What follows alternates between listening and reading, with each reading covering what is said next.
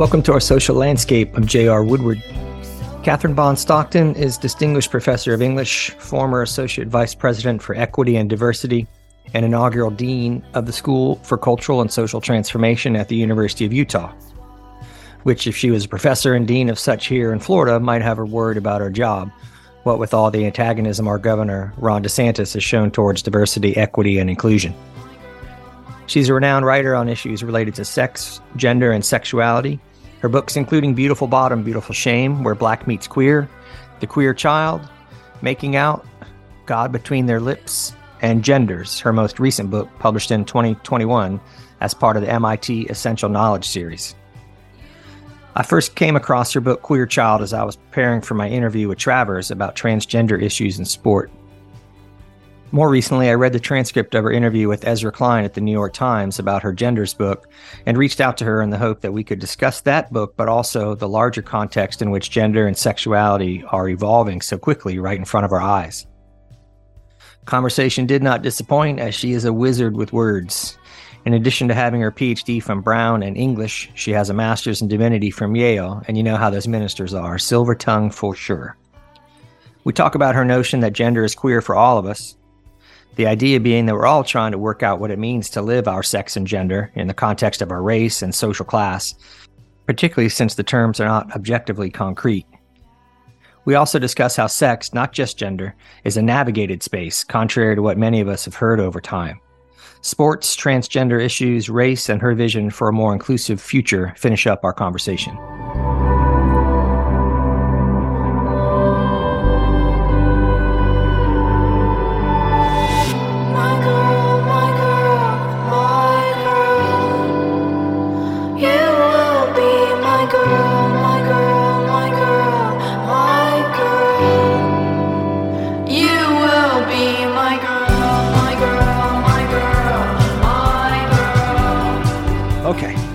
So, Kathryn Bond Stockton, thank you very much for joining me on our social landscape. It's nice to meet you. It's a deep pleasure to be here, JR.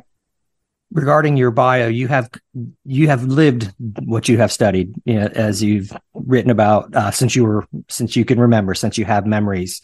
What made you decide to pursue this like professionally and through English as opposed to some other way? Well, it was actually an exclusionary force in my own life that led to my being an English professor. So in two respects, I grew up thinking, and this was a very gendered supposition, that if you're really going to be an intellectual, you do math and science. So I was a math science head all through high school, was highly achieving in those areas. If there's something such as a natural aptitude, it seemed like numbers and STEM issues were my natural aptitude. But as I looked around, I was the only girl. I think by the time I got to my engineering physics class, I think at that point I was the only girl. In my AP engineering physics class in high school. There might have been one other. In calculus, there were a few more girls. In biology, even more. But so I began to feel like I had several strikes against me if I was going to continue to have to be a woman, and I didn't see any way out of being a woman since nobody's listening to me. And at that point, I knew from the time I was 3, we can go back to that 3.5, that I fit this word that I heard, gay, homo, whatever.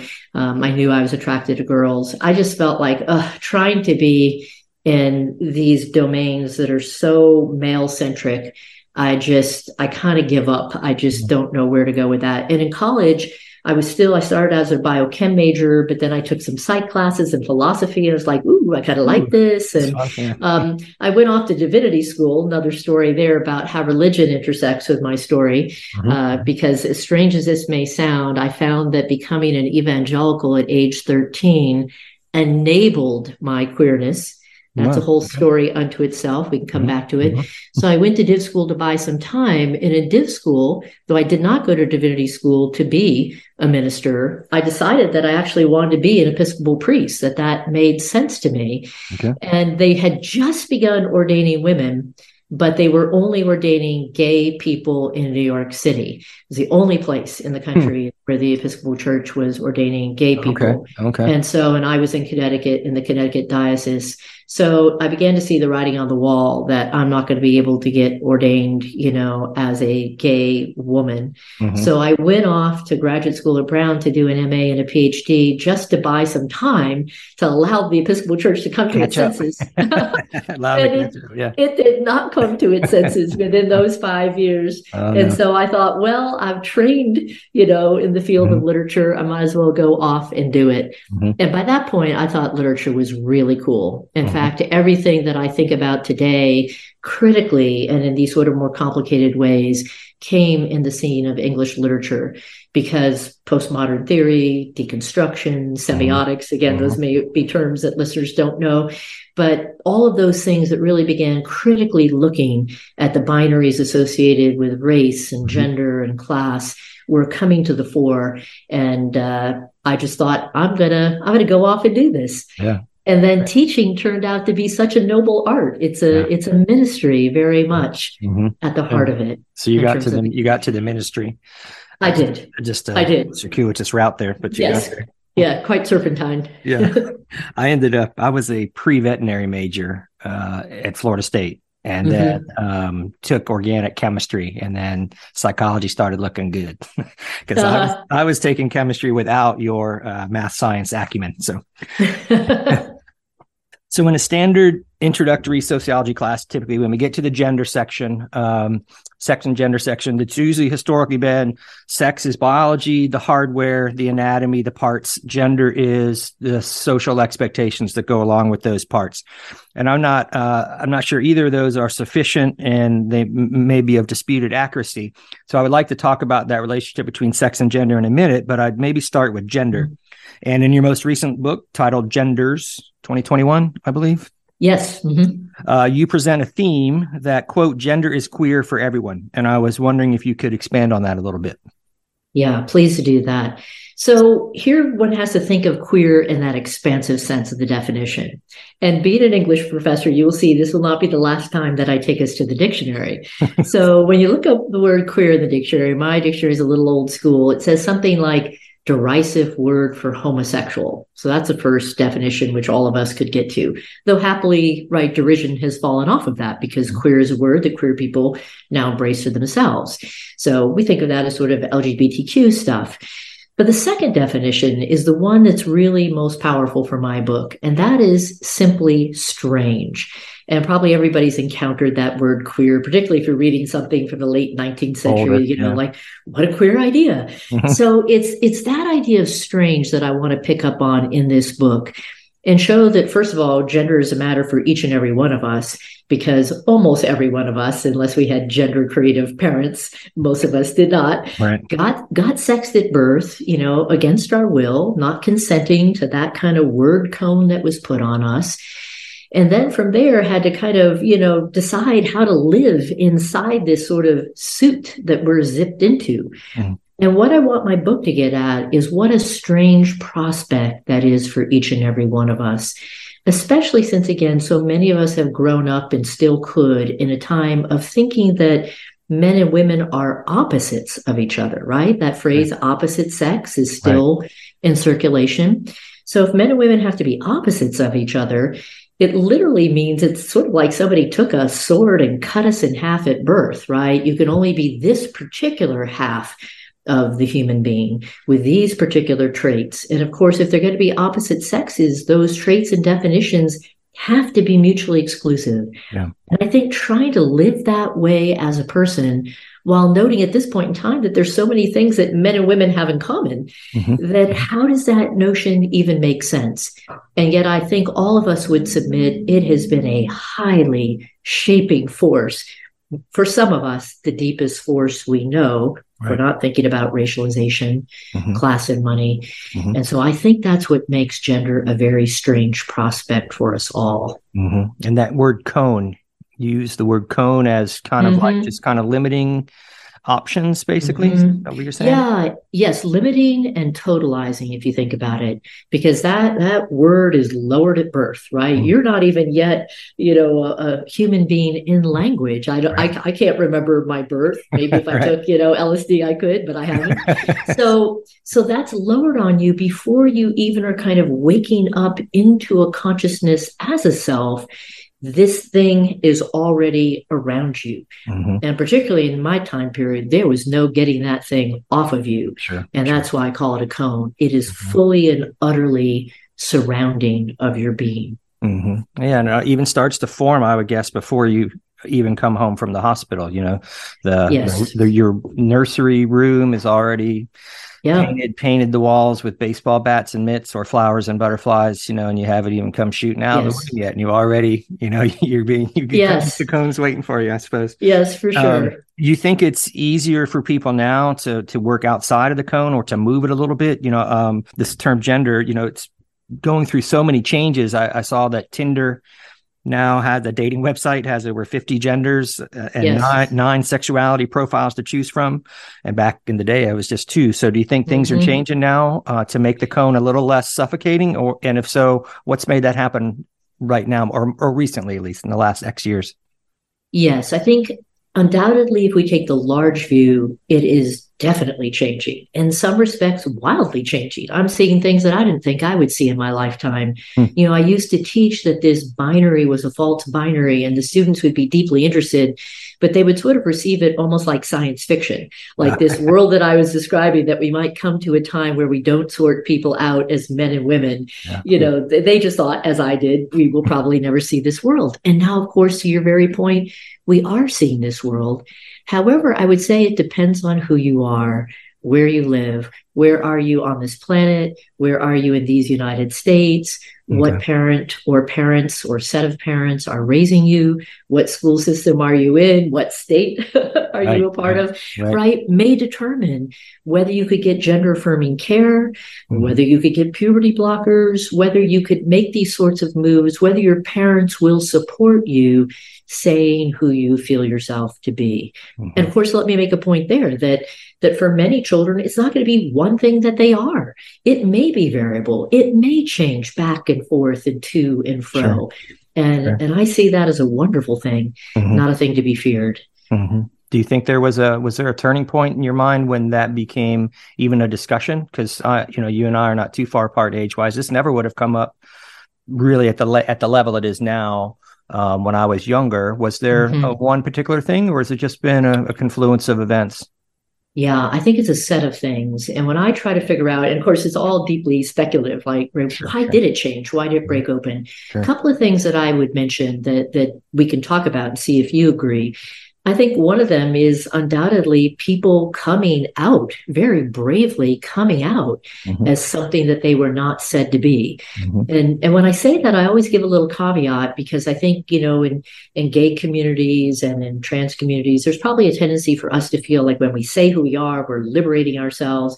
But somebody like Judith Butler, the great, philosopher of gender, warns us that, coming out, and for the longest time, especially when you and I were growing up, you're coming out into the arms of the law. You are coming out into the definitions that the general public sets for that particular thing, whether it's homosexual, whether it's gay, whether it's man or woman. However, I do think coming out can be a very profound thing, because in some ways you are challenging people to think new thoughts. And for me, when I was coming out as gay, I didn't feel I was liberating myself, but I felt that I was saying, I want you to see who you won't protect. That here I was in Utah, sodomite by state law in 1987 when I started my job, but employed by the state of Utah. So that's interesting. So I'd say factor one is brave people, daring to say who they might feel themselves to be. Second one, of course, is just more ideas in circulation. Here you and I are having a great podcast about it, right? People are reading things. People are talking to each other. That changes things. People coming out in families is one of the most powerful things of all, because now, yesterday, I loved my child before I knew they were gay or knew they were trans. So now today, when I've learned something new about them, do I stop loving them? Hopefully not. Right. And probably not, though, not always. And last thing I'll say, and this is the one that's been so interesting. I've had so many parents come to me who say, have a trans child or a non-binary child. And sometimes these parents are very progressive, but they're mourning, they're stressing out, they don't know what to do. And they come to me to grieve, which is always like, go to somebody else. Yes, do not do that with your child. Right. Do that with me or anybody that you need to. But the thing that I try to say to parents is, give yourself a little bit of a break because you have been so attached to the surface of this child that you have seen and loved.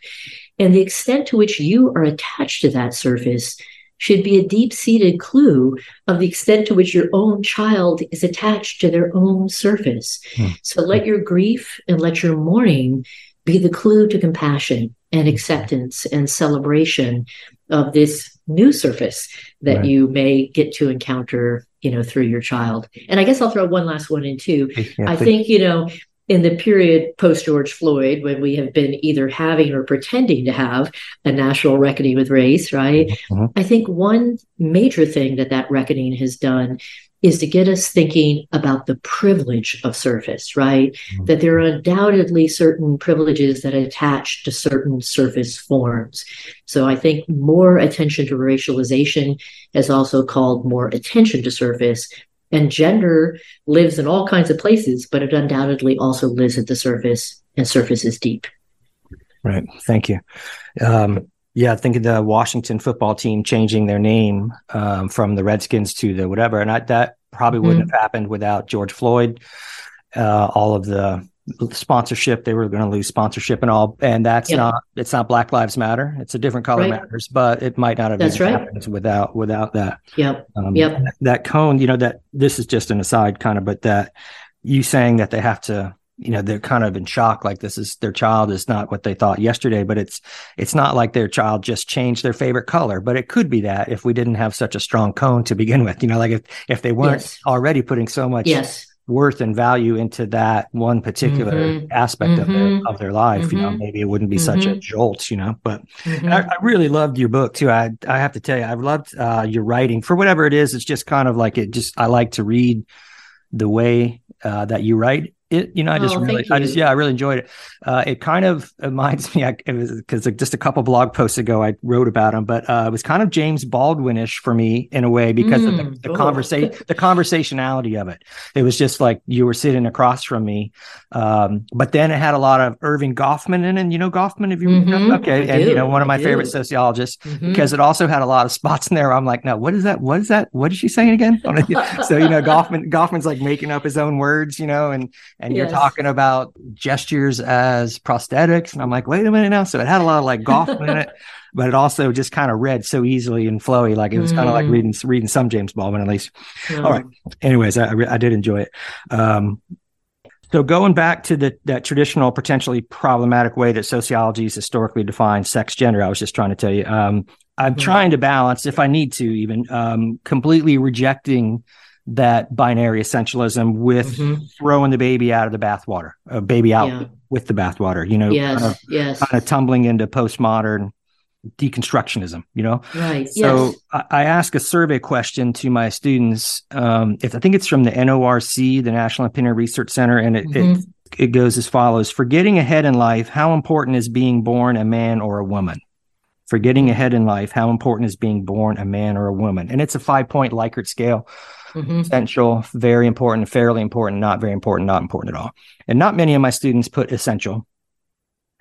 Most of them go kind of the wimpy route that everybody else in America goes and goes fairly important, just kind of goes right in the middle. But not very many. Some people will say it's not important at all, So my first question was going to be to ask you, how you would respond to that survey question. But then the second one kind of ties in is, what does it even mean to be born a man or a woman? What do you think the question is actually? Is it, you didn't write that survey question, I know, but the way that you would interpret it, I guess people walking on the street, but what does it really mean to say someone's born or a man or a woman? They're not the only two categories, right? Although many people walking down the street, I'm sure think they are. So it does kind of remind me of race in a little bit with that social construction. Skin color doesn't make race, but a penis apparently does make sex, like these kind of notions. I like Katrina Karkazis says that defining sex has always required negotiation. Yes. And then one more from Adam Love. The anatomical, chromosomal, and hormonal complexities involved in differentiating men from women make sex, like gender, a socially and historically constructed concept. So what is a meaningful way, do you think, to conceptualize sex in relation to gender, or at the other outside of your conceptualization of gender? Mm-hmm. Such an important question. And I guess it's hard for me, particularly given my history, to imagine that being sex and gendered isn't massive, in Sure. our lives. Because again, it'd be like saying racialization isn't. And I certainly hope we wouldn't imagine that could be true in these United States or on this planet. So I guess one way to begin, and maybe this will get to the way in which, right, what we're not saying is that people aren't born some way. Instead of people imagining that they're born exactly as a man or a woman, we are born with certain bodily characteristics, genetic material, right? And those things are going to be very important in our lives. We're born with a propensity for a certain height, and maybe even a propensity for a certain weight. We're born with, particular skin tone. So these are all aspects of our bodily being that are incredibly important. Really, the question just comes whether the sorting that we have historically done, man, woman, and then think of all the sorting that we've done according to race, whether that really is biological at its core. Now, most scientists that I know, most scholars that I know will say that race is not biological. Sure. That's been a set of categories we put onto people because they swap genes with each other, right? So there's that. I think there's a stronger belief that there really is something biologically core and essential to the body of a man or the body of a woman. But this is where I think it does get complicated. So again, English professor, go to the dictionary. I always say simplify first. So the simplest thing would be to say sex is biological and gender is cultural, right? And the dictionary pretty much says that. That's kind of where the dictionary goes, that gender is the cultural expression of behavior, dress, or mindset. But here's the thing that folks listening might not know. I did not know it exactly in this way, that there are actually, 5 fetal layers to a baby's sex. And of course, only one of which we see when we're sexing the baby at birth, and that's the newborn genitals. So we don't see those other 4 layers. I think this is, to the point of the people that you quoted. Right. We're not seeing chromosomes, gonads, fetal hormones, or internal reproductive structures, which may disagree with each other. Right. So really just based on that one layer that we see, we have a little idiom that we shout at birth, it's a boy, it's a girl. Interestingly enough, we don't have the idiom, it's a male, it's a female. Right. Somebody might say that, you put it on the birth certificate, but the idiom is already inside gender. So we're using that gender word, boy or girl, for the newborn sex. And as I like to say, that means that culture in this form of a word, like that cone, with its massive connotations, is really already driving our view of a sex that we ourselves have simplified. So I think we have to look at and reckon with the way in which culture is driving the very idea of sex, the idea of biology. And I know that can sound, a little too postmodern to some people's taste. Right. But if we remember what that means, is it doesn't mean we are not looking at the body, but it means that bodily configuration may not be determinative in the simple ways that we have imagined, with these only 2 categories, man and woman. Though that, again, is discounting the racialization in our country that proceeds to this day, that when we talk about voting, right, we talk about how did Black men vote versus Latinas versus white women versus. So when it comes to voting, it seems like we totally recognize that in many respects, we don't have 2 sexes. We have 6, we have 10, we have 12. And I can come back to that point. But that's the way that I would think about it. First, simplify, and then go to the complication. And then the complication, I think, tells us that sex and gender are getting confused with each other because they're actually so interwoven with each other right from the get-go. Right. Wow, that's great. A good way to view this, maybe, at least for our discussion, would be through sport, a discussion of sport, because we see this just gender essentialism notion is extremely strong in sport. I think sport remains one of the most important institutions for reproducing that sex-gender binary. So a quick example, a close friend of mine, he's in more of a biological field. His son is a great surfer, and we were talking about surfing, and I had read a New York Times story recently about women surfing and surfing pipeline in Hawaii for the first time, and it's a big deal. And of course, they were never allowed to surf there before. But so I sent it to him and asked him what he thought. Because I'm thinking about it like, all right, this is not weightlifting or anything. Like, this is just surfing. Like, certainly there shouldn't be these differences in why we're not having men and women in the same competitions. But he said no. He said men have more power. They can get higher air on their maneuvers. Women are just. He's not saying this should be true. He hopes for more equality, but he keeps defaulting to this real strict kind of biological notion that the ceiling is higher in terms of strength and power for men and for women. And so I tend to view that, I kind of go with it, two different ways I've bounced back and forth. One would be, I call it the Nadia approach, like Sports Illustrated did the top 100 athletes of all time. And it was Michael Jordan, I think, was number one. But men have always defined what sports were. So if we defined athletic, the physical activity of athletic, as grace, balance, dexterity, flexibility, maybe a Nadia Comaneci would be the best athlete of all time. But we don't, so of course, along those definitions, women are not going to be as good. Some women against those definitions is what I mean. Certainly not. Yes. The other side I call the Sean approach. So when I spoke to a professor named Travers, who is at Simon Fraser University, and they do research on trans kids, but also in sports, and is a big wig in this field in sociology. And Travers tells a story of a young girl named Sean who was maybe 5. Very, very active and athletic. So her parents put her in gymnastics. And the first day, there's 5 or 6 kids, couple boys, couple girls. And the teacher wants to see if they can do a pull-up. And no one can do a pull-up because they're tiny, right? But she does like 5. And so she's excited because she wants to do the rings. And then she finds out, of course, we don't let girls do the rings in gymnastics. So Travers says, if she could do the rings, then when they're 15, maybe she's as good at the rings as any of the boys, but she's not allowed to. And so we see a 16-year-old boy doing the rings, and we see a 16-year-old girl, and you're like, well, of course, it's got to be genetic, biological differences. Look at them and look at her. But if she had that opportunity all along the way, perhaps, so I don't really know. I'm always kind of trying to figure out, do we change sport to allow women to become equals to men, as my friend was kind of encouraging, or do we have to throw it all out because it's based on a kind of a false notion? It's not taking into account the other 4 layers that you just mentioned before. Well, look at it this way. So one thing that I would say that may be important in this conversation is that, in the middle, right, there are many more women that are better than many more men. Sure. So right there, right, in terms of downhill skiing, I think I could beat many men. Many male colleagues, right? So there's that. So in other words, this is not totalizing where men are better than women. Some men are better than some women. And then to your point, at very elite ends of sports that were devised for bodies that we consider to be men, no surprise that men are better at those sports.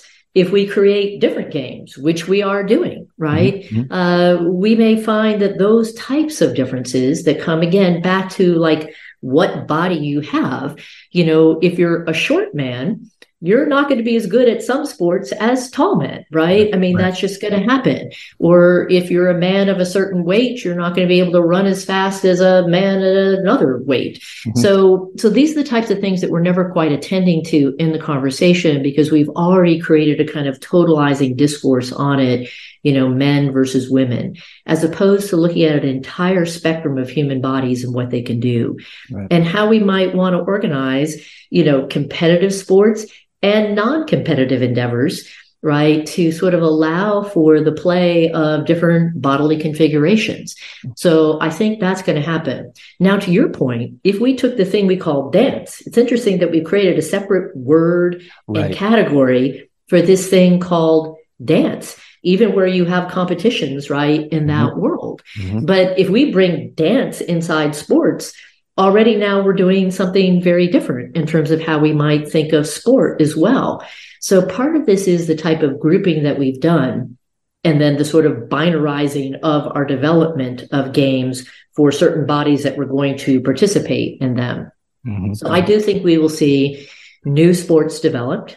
I think one way to go would be, say, even with NFL football, any body can potentially participate there, right? We are seeing people considered women who are kickers on football teams. So that's possible.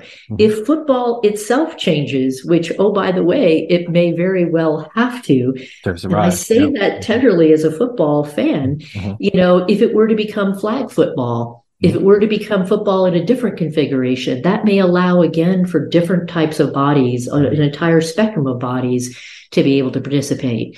So I think when we're having this conversation, we have to remember that when we're talking about the most competitive professional sports, we're talking about one very small segment, of the human spectrum. Again, for whom those sports were made.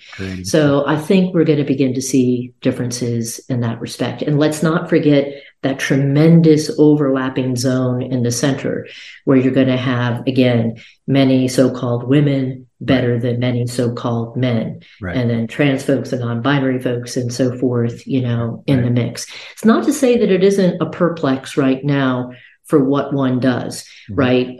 Again, I'm somebody who's all for inclusion, so I desperately hope that sports will develop and go in that inclusive direction. But I'm not saying that we haven't been handed a major problem in our world by the sort of history of the way sport has developed. And I, again, say that as a sports fan because I watch sports across the spectrum. So it's not... It's not an easy thing to figure out. But I think as more and more people start identifying, as they already have, as trans and non-binary and genderqueer, and, right there, we're going to have to be rethinking things in so many different ways. And I would hope we would take that as a challenge that's exciting to embrace, as opposed to one that is just so full of fear and conflict. But it's full of fear and conflict right now. For sure. For many people, and many people in power, at least. But one other thing I'll say about that, JR, too, is because I was a kid who, hard to say, but retrospectively, if there had been a word trans, if I had been able to be a boy and present as a boy, oh my goodness, I would have done that because I felt I was a boy and I could not understand why nobody else in the world could see that. I played with all the boys in the neighborhood. I played football, basketball, every competitive thing you could play, was as competitive as the boys. And then, of course, couldn't play Little League baseball and would have to go and sit and watch those games. And some of the boys in the neighborhood didn't really want to be there, and they were not they didn't very want to be good. there either. And I knew I could get up there and hit that, off that ball if they just gave me a chance. So So I think these are the things that are complicated and difficult to reckon with. I was going to save the trans issue in sport for the lightning round, but I think I'll bring it in here because I could use it as a segue to the next question I wanted to ask you, kind of about goals going forward. Or are you familiar with Nancy Hogshead McCarr? No, I'm not. Former Olympic swimmer, and she's a law professor, very celebrated athlete, and she has an organization that's devoted towards equality for women in sports, and considers herself a feminist in these ways in her writings, but she's come out very strongly against trans women in athletics and swimming. The Leah Thomas case, the woman at Penn, sparked quite a bit of this, right? So how I have a hard time figuring out, because I like you, I am for inclusion, and on one hand, it's easy for me to say, tough luck, guys. This person is a woman, and I'm not going to say she's not because of what the birth certificate says 50 years ago. If she wants to be on the women's team, she's on the women's team. But then it's harder when you take Nancy Hogshead McCarr. We've had some conversations about this back and forth, and it kind of disappoints me because I really have a lot of respect for her. But on this particular issue, I just I just can't go with that. So what you just said about the majority of everybody being kind of in the middle, I think is important here, because the trans athletes or intersex athletes, Caster Semenya, these are the 10th standard deviation from the norm, these people that are at world levels. And so to make policy based on them, I don't think is wise. But if you look at feminism going forward, how would you settle this issue to allow for inclusion for trans athletes? Well, I think, the likelihood that I, as an individual, can come up with something that settles this massively complicated issue. You can do it. I got confidence in you. Not so likely. One thing that I'll point out is, obviously, in terms of kids' sports, to wholesale exclude children seems to me absolutely ridiculous and really just mean. Again, having been one of those kids, the only saving grace in my life was recess, when I got to actually then, and I had to play as a girl in a dress.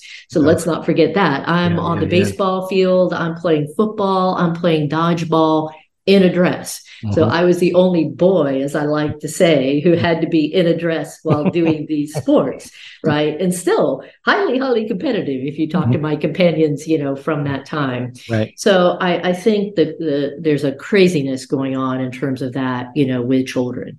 Okay. Again, as you get into the sort of elite competitive sphere, that's more complicated. Sure. But again, think of all the bodies that we're excluding with competitive sports in terms of shorter people or heavier people or all these different types of things, or their bones didn't grow in this way. So we've already made all these massive exclusions for, trying to get the best and the most elite and having competitions that involve those people. Right. So there's already something kind of interesting going on in that particular way. So I think what's interesting is we sort of set the bar that if a trans person ever wins, then it's unfair because they're a trans person. So we're just basically saying no trans person could ever win, because if by definition a trans person did win in that particular sports, then that's completely and utterly unfair. Right. Default. So there, I think we have to look at that. And again, I know that can be seen as simplistic, but I think these things, I think we really now need to lean on the people who are expert and subtle and deep dive. So somebody like Katrina Karkazis, who's somebody that I learned a lot from. Yeah, I actually, before I started reading her stuff, are really delving into the question of hormones, and her wonderful book with Rebecca Jordan Young, Testosterone, and Unauthorized Biography. I recommend to everybody listening, right? I learned so much from that, because this is not my specialty as an English professor. This is not what I do. But it turns out that the story of hormones is exceedingly complex. And Katrina's work really helps to show why the way that the Olympics has thought about this and doing chromosomal tests and, hormones and so forth is utterly simplistic, doesn't work, is not getting, to root issues, is not coming up with sensible ways to think about how we organize ourselves competitively. So I don't have a simple solution. No. I just think exclusion is not going to be the way going forward. I don't think that's going to take us where we need to go. And I think often when people sort of are arguing from those places, they've made a very passionate, heartfelt decision about this, probably, based on their own experiences being a competitive swimmer. But again, right there, I think we may find ways to organize ourselves. They may be organized by body weight. They may be more organized by height. Like you think of something like wrestling or, boxing, which I don't know a ton about, but it's interesting how they have different categories already to sort of account for different bodies, different sizes. And so I think that might be some way forward, in all of this. Again, I think we're going to continue to have sport binarize and, functioning the way that we do for quite a long while. So that would be my hope, is that some of the sports that we now see will be configured differently. Maybe, again, we'll have sort of bodily requirements, and then those are thrown open to anybody who can meet those requirements, right? And that sport will probably continue to select for people at a very elite ends, but it won't wholesale exclude other bodies, that could be in the mix. Yeah, like an open category kind of.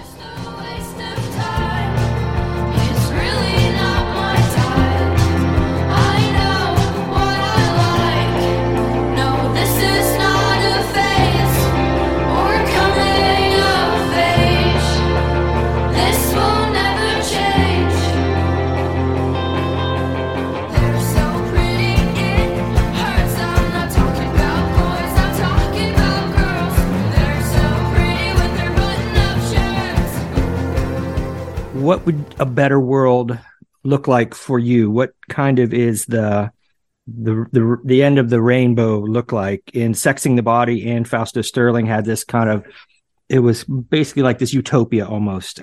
Ultimately, perhaps concepts of masculinity and femininity might overlap so completely as to render the very notion of gender difference irrelevant. Is that true? Is that what we should strive for? And then the Combahee River Collective quote, that quote, if Black women were free, it would mean everyone else would have to be free, since our freedom would necessitate the destruction of all systems of oppression. What a great quote. Is that the goal? And then finally you wrote, a better masculinity can't be had if it would fit definitions of the masculine. A better masculinity would seem like femininity, compassionate, emotionally flexible, expressive, where femininity would look like humanity, common decency, and both would be words for the same thing. So what do you think? What is the end product that you would like to see? Yeah. End product I can't say, because I know I'm a creature of my time, and I know whatever I think of now as being the cool new place we might get to may change even in 10 years. I might change my own mind. So I leave this very open and subject to change. However, what I would say I would like to see now is, I think, roughly where we're getting in some respects, which is to say, well, we're not very far along this path. I do think that gender creative parenting is a wonderful thing to consider.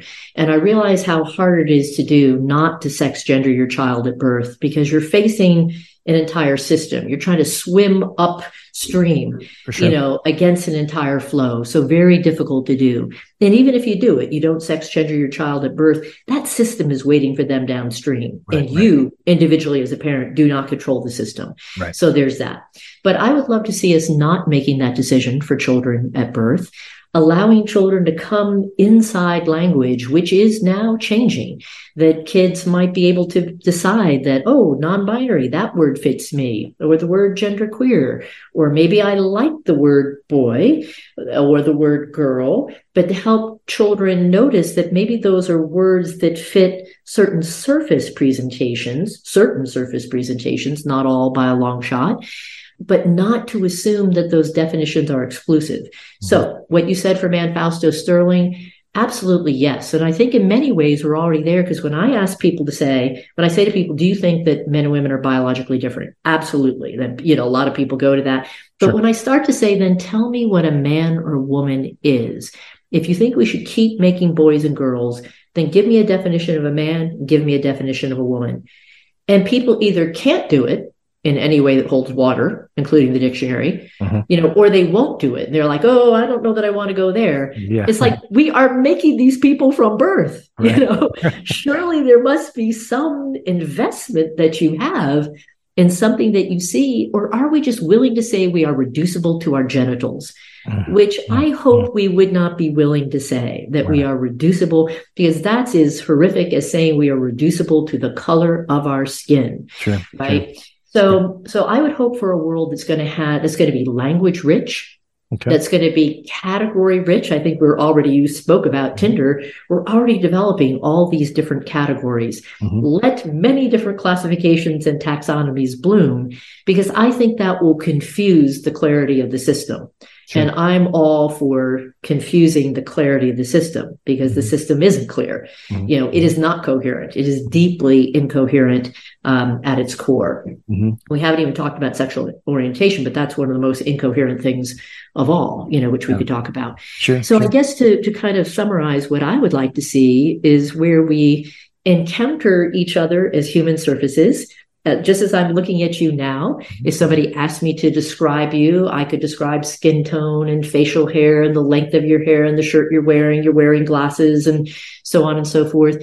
For me to encounter you in that way, and when I pass you on the street, not to make, which my body does kind of automatically, imagine that you're a man, or right now as I'm seeing you, I'm thinking you're a white man, but I don't know your history and I don't know your class background from looking at you. You've got bookshelves behind you. So maybe you're on the street, maybe you're not. I doubt you are, So what I'd like to do is to encounter you, not knowing how you self-identify, not knowing what words you apply to yourself, but to enter into the mystery and the curiosity and the fun and the challenge of getting to know who JR is. The only thing I really know kind of at this moment is that you are a professor and you go by the name JR. But there's so much more, right? Even with one's own partner, there'd be so much more to enter into, not projecting a series of traits onto a surface that you see, or even a set of words that somebody uses for themselves. But to decide that there's a beauty and a glory in the human surface and all its diversity, and it's remarkable that we cannot see each other's thoughts. Right. So I cannot know, as I'm sitting here now, what you're thinking in your head. And so much of gender and racialization and the way we're classed and caste and national origin is happening behind those eyeballs, which we can't see. I'd love to see us sever. This is a little too simple, but sever surface from depth, and to say, let me first encounter surface and all of its mystery, all of its allure, and then over time listen and try to comprehend the words that come out of your body, which is the only way I can know anything about the thinking that you do. But even you don't know all that you think, because the unconscious is a mighty thing. So that would be my hope for a world that far more dramatically separates those two things, as clunky as those terms are. And again, it might look like I'm making a new opposition, but what I'm saying is surface is deep. And I cannot know how your surface has gotten into your head, never mind how my surface is getting into your head, and what the play of these factors may be in this realm of the vast unseen. That's an amazing goal, and I imagine there would be a lot of at least surface opposition to that. So the $1 million question is, what are the steps? If you had the magic bullet, or could pull the magic lever, what do you think be like the most, I guess, significant step towards that we could take as a society? Yeah, well, I want to go back to, because you mentioned racialization, you gave the example that I give from my own book, because my book is really, I would say, as much about race as about gender. I put the word genders, on the hook as bait to get my reader in, and then to say to my reader, it's actually U.S. racial history that for me is the proof that we've never had two sexes in the history of this country. So to go to what you quoted from the Combahee River Collective, which is actually sort of where my book ends, I talk about it along the way, but then it's also the culmination of my book. Because here's what I want to say about that. Nothing could be more profound than if we strive for the freedom of Black women, so many other things will come loose from its sort of fixed, congealed, gnarled, unequal, deeply troubling forms. And that does not mean that I want to undo the category of Black women, right? There's as I'm saying about all these different terms one might embrace about oneself, Black, of course, very profound for many Black folks, and being a Black woman. So I don't mean undoing it, but helping to undo all the presumptions, all the projections, all the inequalities, piled on top of particular categories of human beings. So I think the Combahee River Collective, made up largely of Black feminist lesbians, who were also struggling in a world of capitalism to free Black women from capitalist constraints and class constraints. I think that remains a place to see some possibility for freedom.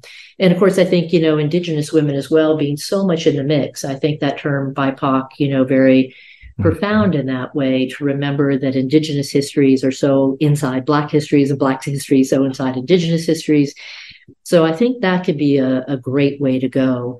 But I think it's the congealment around these terms, the congealment of meanings and connotations that have sort of hardened into a hard rock form that makes this thing only this thing, whether it's men or women or anything else, is a problem that we need to put our minds to. And so that's where I would see ourselves going. But if we try to take this on as like gender is something that sits aside from itself, right, there's no way we're getting there. because racialization is so profoundly in the mix. And I really do believe that our country is operated as having at least 6 sexes at the beginning, and then very quickly, as other territories became important, many more sexes in play. First of all, that will free us up from thinking that there have ever been opposite sexes. Okay. There never have been. Yeah. Can we follow up with that? The 6 sexes. Is that related to the Indian boarding schools quote you used? Yeah, it's really a way of saying that even if you go back, I always like to take people back to the 13 colonies so that people can see that really at the founding of our nation, right, we made legal and often biological, however bogus, distinctions between at least 6 categories at that time. So we were already making distinctions between white men, white women, black men, black women, native men, native women. If you think about it, those were very legally distinct categories, and again, suppositions that they were biologically distinct. So that's how far back it goes. But yeah, I like to give the example of the Indian boarding school, partly because, the Indian boarding school is very much in the news, right, with the Catholic Church apologizing for the Indian boarding schools. And if people are watching Yellowstone in 1923, there's been a whole segment about that. Right. But just to remind folks of a phrase they've probably heard, a really odious, violent phrase that I think is very telling. And of course, this comes from 1879. The phrase is, kill the Indian, save the man. And that's what the Indian boarding schools were attempting to do. But if you look at that, right there is a confession that the native man is not a man, right? You have to kill the Indian to be able to save the man in there. And that means that the sexual futures of Indian men and women was they're being killed in spirit and culture. And of course, what's so deeply troubling for me as an educator is that school was meant to do the killing in terms of education. And yet I think the last thing to say about that is at the same time that these Indian boarding schools were killing the Indian to save the man, they were assuring that this assimilation into the white world could not take place, right? Skin color, of course, and graduation rates from the Indian boarding schools, which were pitiful because many kids ran away from the schools due to sexual violence and so forth. So the United States has also been very profound in its ways of creating the lure of assimilation and the guarantee of failed assimilation at the same time. So I think, unfortunately, the Indian boarding schools and all their violence are an example of the way in which racialization has created different sexes, as it were. Yeah. When I first read that section of your book, the first thing that came to my mind was that Indian extermination period where you would be paid for killing an Indian, and you could just bring in the scalp as proof, but you got paid differently if you killed an adult male or a child or female or something like that. So a really kind of grotesque and macabre way to view it, but that's another example of showing that they were different. Right. How you doing time-wise? A lightning round okay, or you got to go? Yes, lightning round's great. Okay, lightning round. You just talked about this a minute ago too, different forms of differentiation, sex, race, disability. You bring up disability cited. What about obese? What about body image and people that don't fit into our kind of normalized structure of how someone should look in terms of their size, relating to our definition of sex and gender? Yes, I think, people may feel very differently gendered based on their body size, right? I think, the category called woman, that we've been talking about, for a long time, I think many women, if they became of a certain size, a bigger size, felt like they were not really inside the category of woman. One thing I would point out is that the category of woman is actually a highly narrow category. If you think about it, there are many, female assigned at birth people with the bodies that we think of as being women who really aren't candidates to be women because they're not beautiful enough, they're not thin enough, they're not young enough. I mean, at what point do you literally grow out of the category of woman? Is an interesting question, right? Yeah, interesting. I would say body size, of course, another huge category. Finally, and fortunately, it's being recognized. Lizzo's work on that, working on the big girls, Yes, I think very important. You quote someone saying Latinx is an opening and ethical position that engages with indigenous populations. What say you about that term? And you've also written something about the term cis. So if you'd like to talk about those together. Yes. I mean, personally, I like the term Latinx. I mean, I'm a white person, so take that into account. I think what's interesting about the Latinx, and of course now there's Latina, right?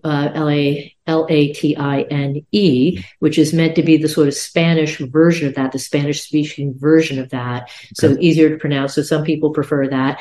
I guess why I do like Latinx is because the X there also stands for the way that indigenous populations had to sign away their property. Sure. So there's a kind of Malcolm X aspect to that that I think is quite profound, which allows that X to be both a kind of portal into something new and unknown, the X, we don't know what it stands for, but also recognizing the highly disturbing history also of indigenous people in that world and what happened. So portal and erasure is the way that I think of Latinx, but also thinking Latina, also a wonderful new term, maybe the one to move to and embrace. Okay.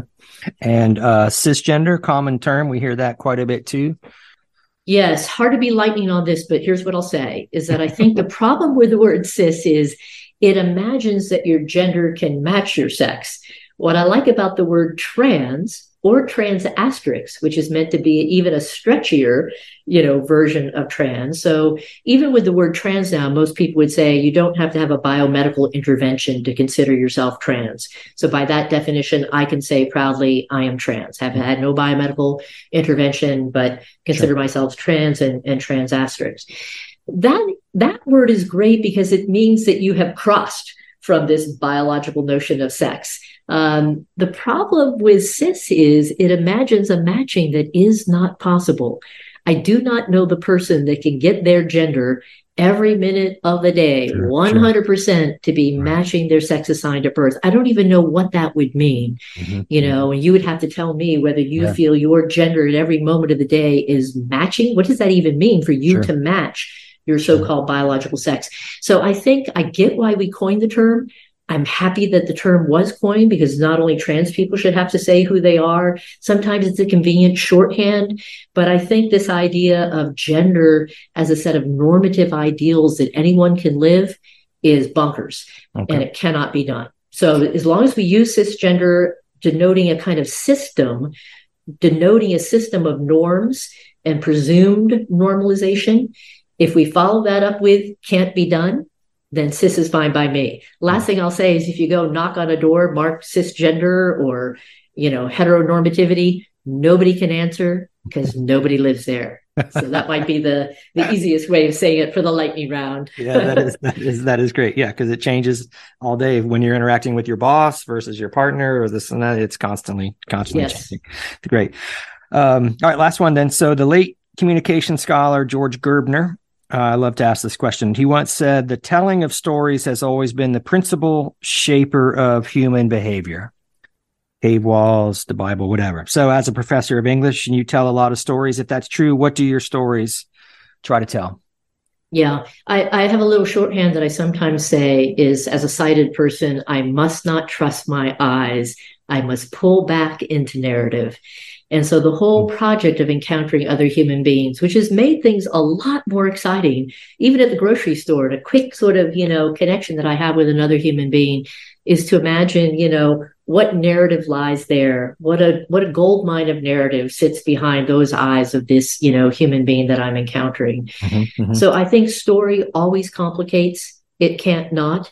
If I start telling my story as a kind of trans, non-binary, genderqueer person, it is not going to match a person sitting next to me who says they're trans, queer, non-binary, right? If a Black person starts telling their story, it's not going to match another Black person sitting next to them. So narrative, I think, will take us to these deeper, more complicated, endlessly alluring and exciting places that cannot be exhausted. That's the great thing about narrative. Yes, narrative can have an arc and a beautiful plot and something that ties it up at the end.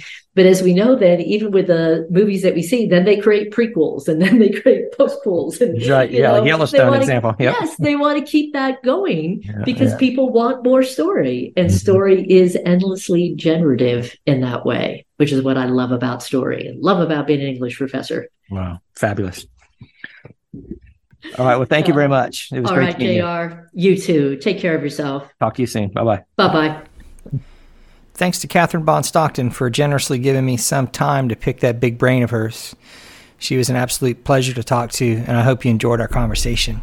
If you did, please take a minute to follow, like, rate, and share the podcast in all the usual places. I'll put some links to her info on the page when I post it, so go ahead and check out some of her work. Her writing's engaging and lively, not a particularly common occurrence in academia, so I encourage you to give it a go. I'd love to hear your thoughts on the interview, and I'll remind you once again that the purpose of this blog is to engage in public sociology, one of the purposes at least, which tries to bring academic discussions out to the streets. So please feel free to sign up for the blog and become a member, which simply entails creating a username and password. Then you can comment after each post. At the very least, please feel free to email me your comments, and I'll be sure to respond. Finally, the podcast includes We Fell in Love in October and Girls by The Girl in Red, and Sound and Color by the Alabama Shakes is what's playing currently in the background. If you're feeling so inclined, you can push the yellow donate button on the homepage. If you have any questions or comments, email me at jr@oursociallandscape.com. Thanks for listening. A new world hangs outside the window, beautiful and strange. It must be found in a way. I must be sound and color with me for my mind, and the chill show me where to go when I need to speak. Now fall down, now fall down, now fall down, fall down, fall down, fall down, fall down, fall down.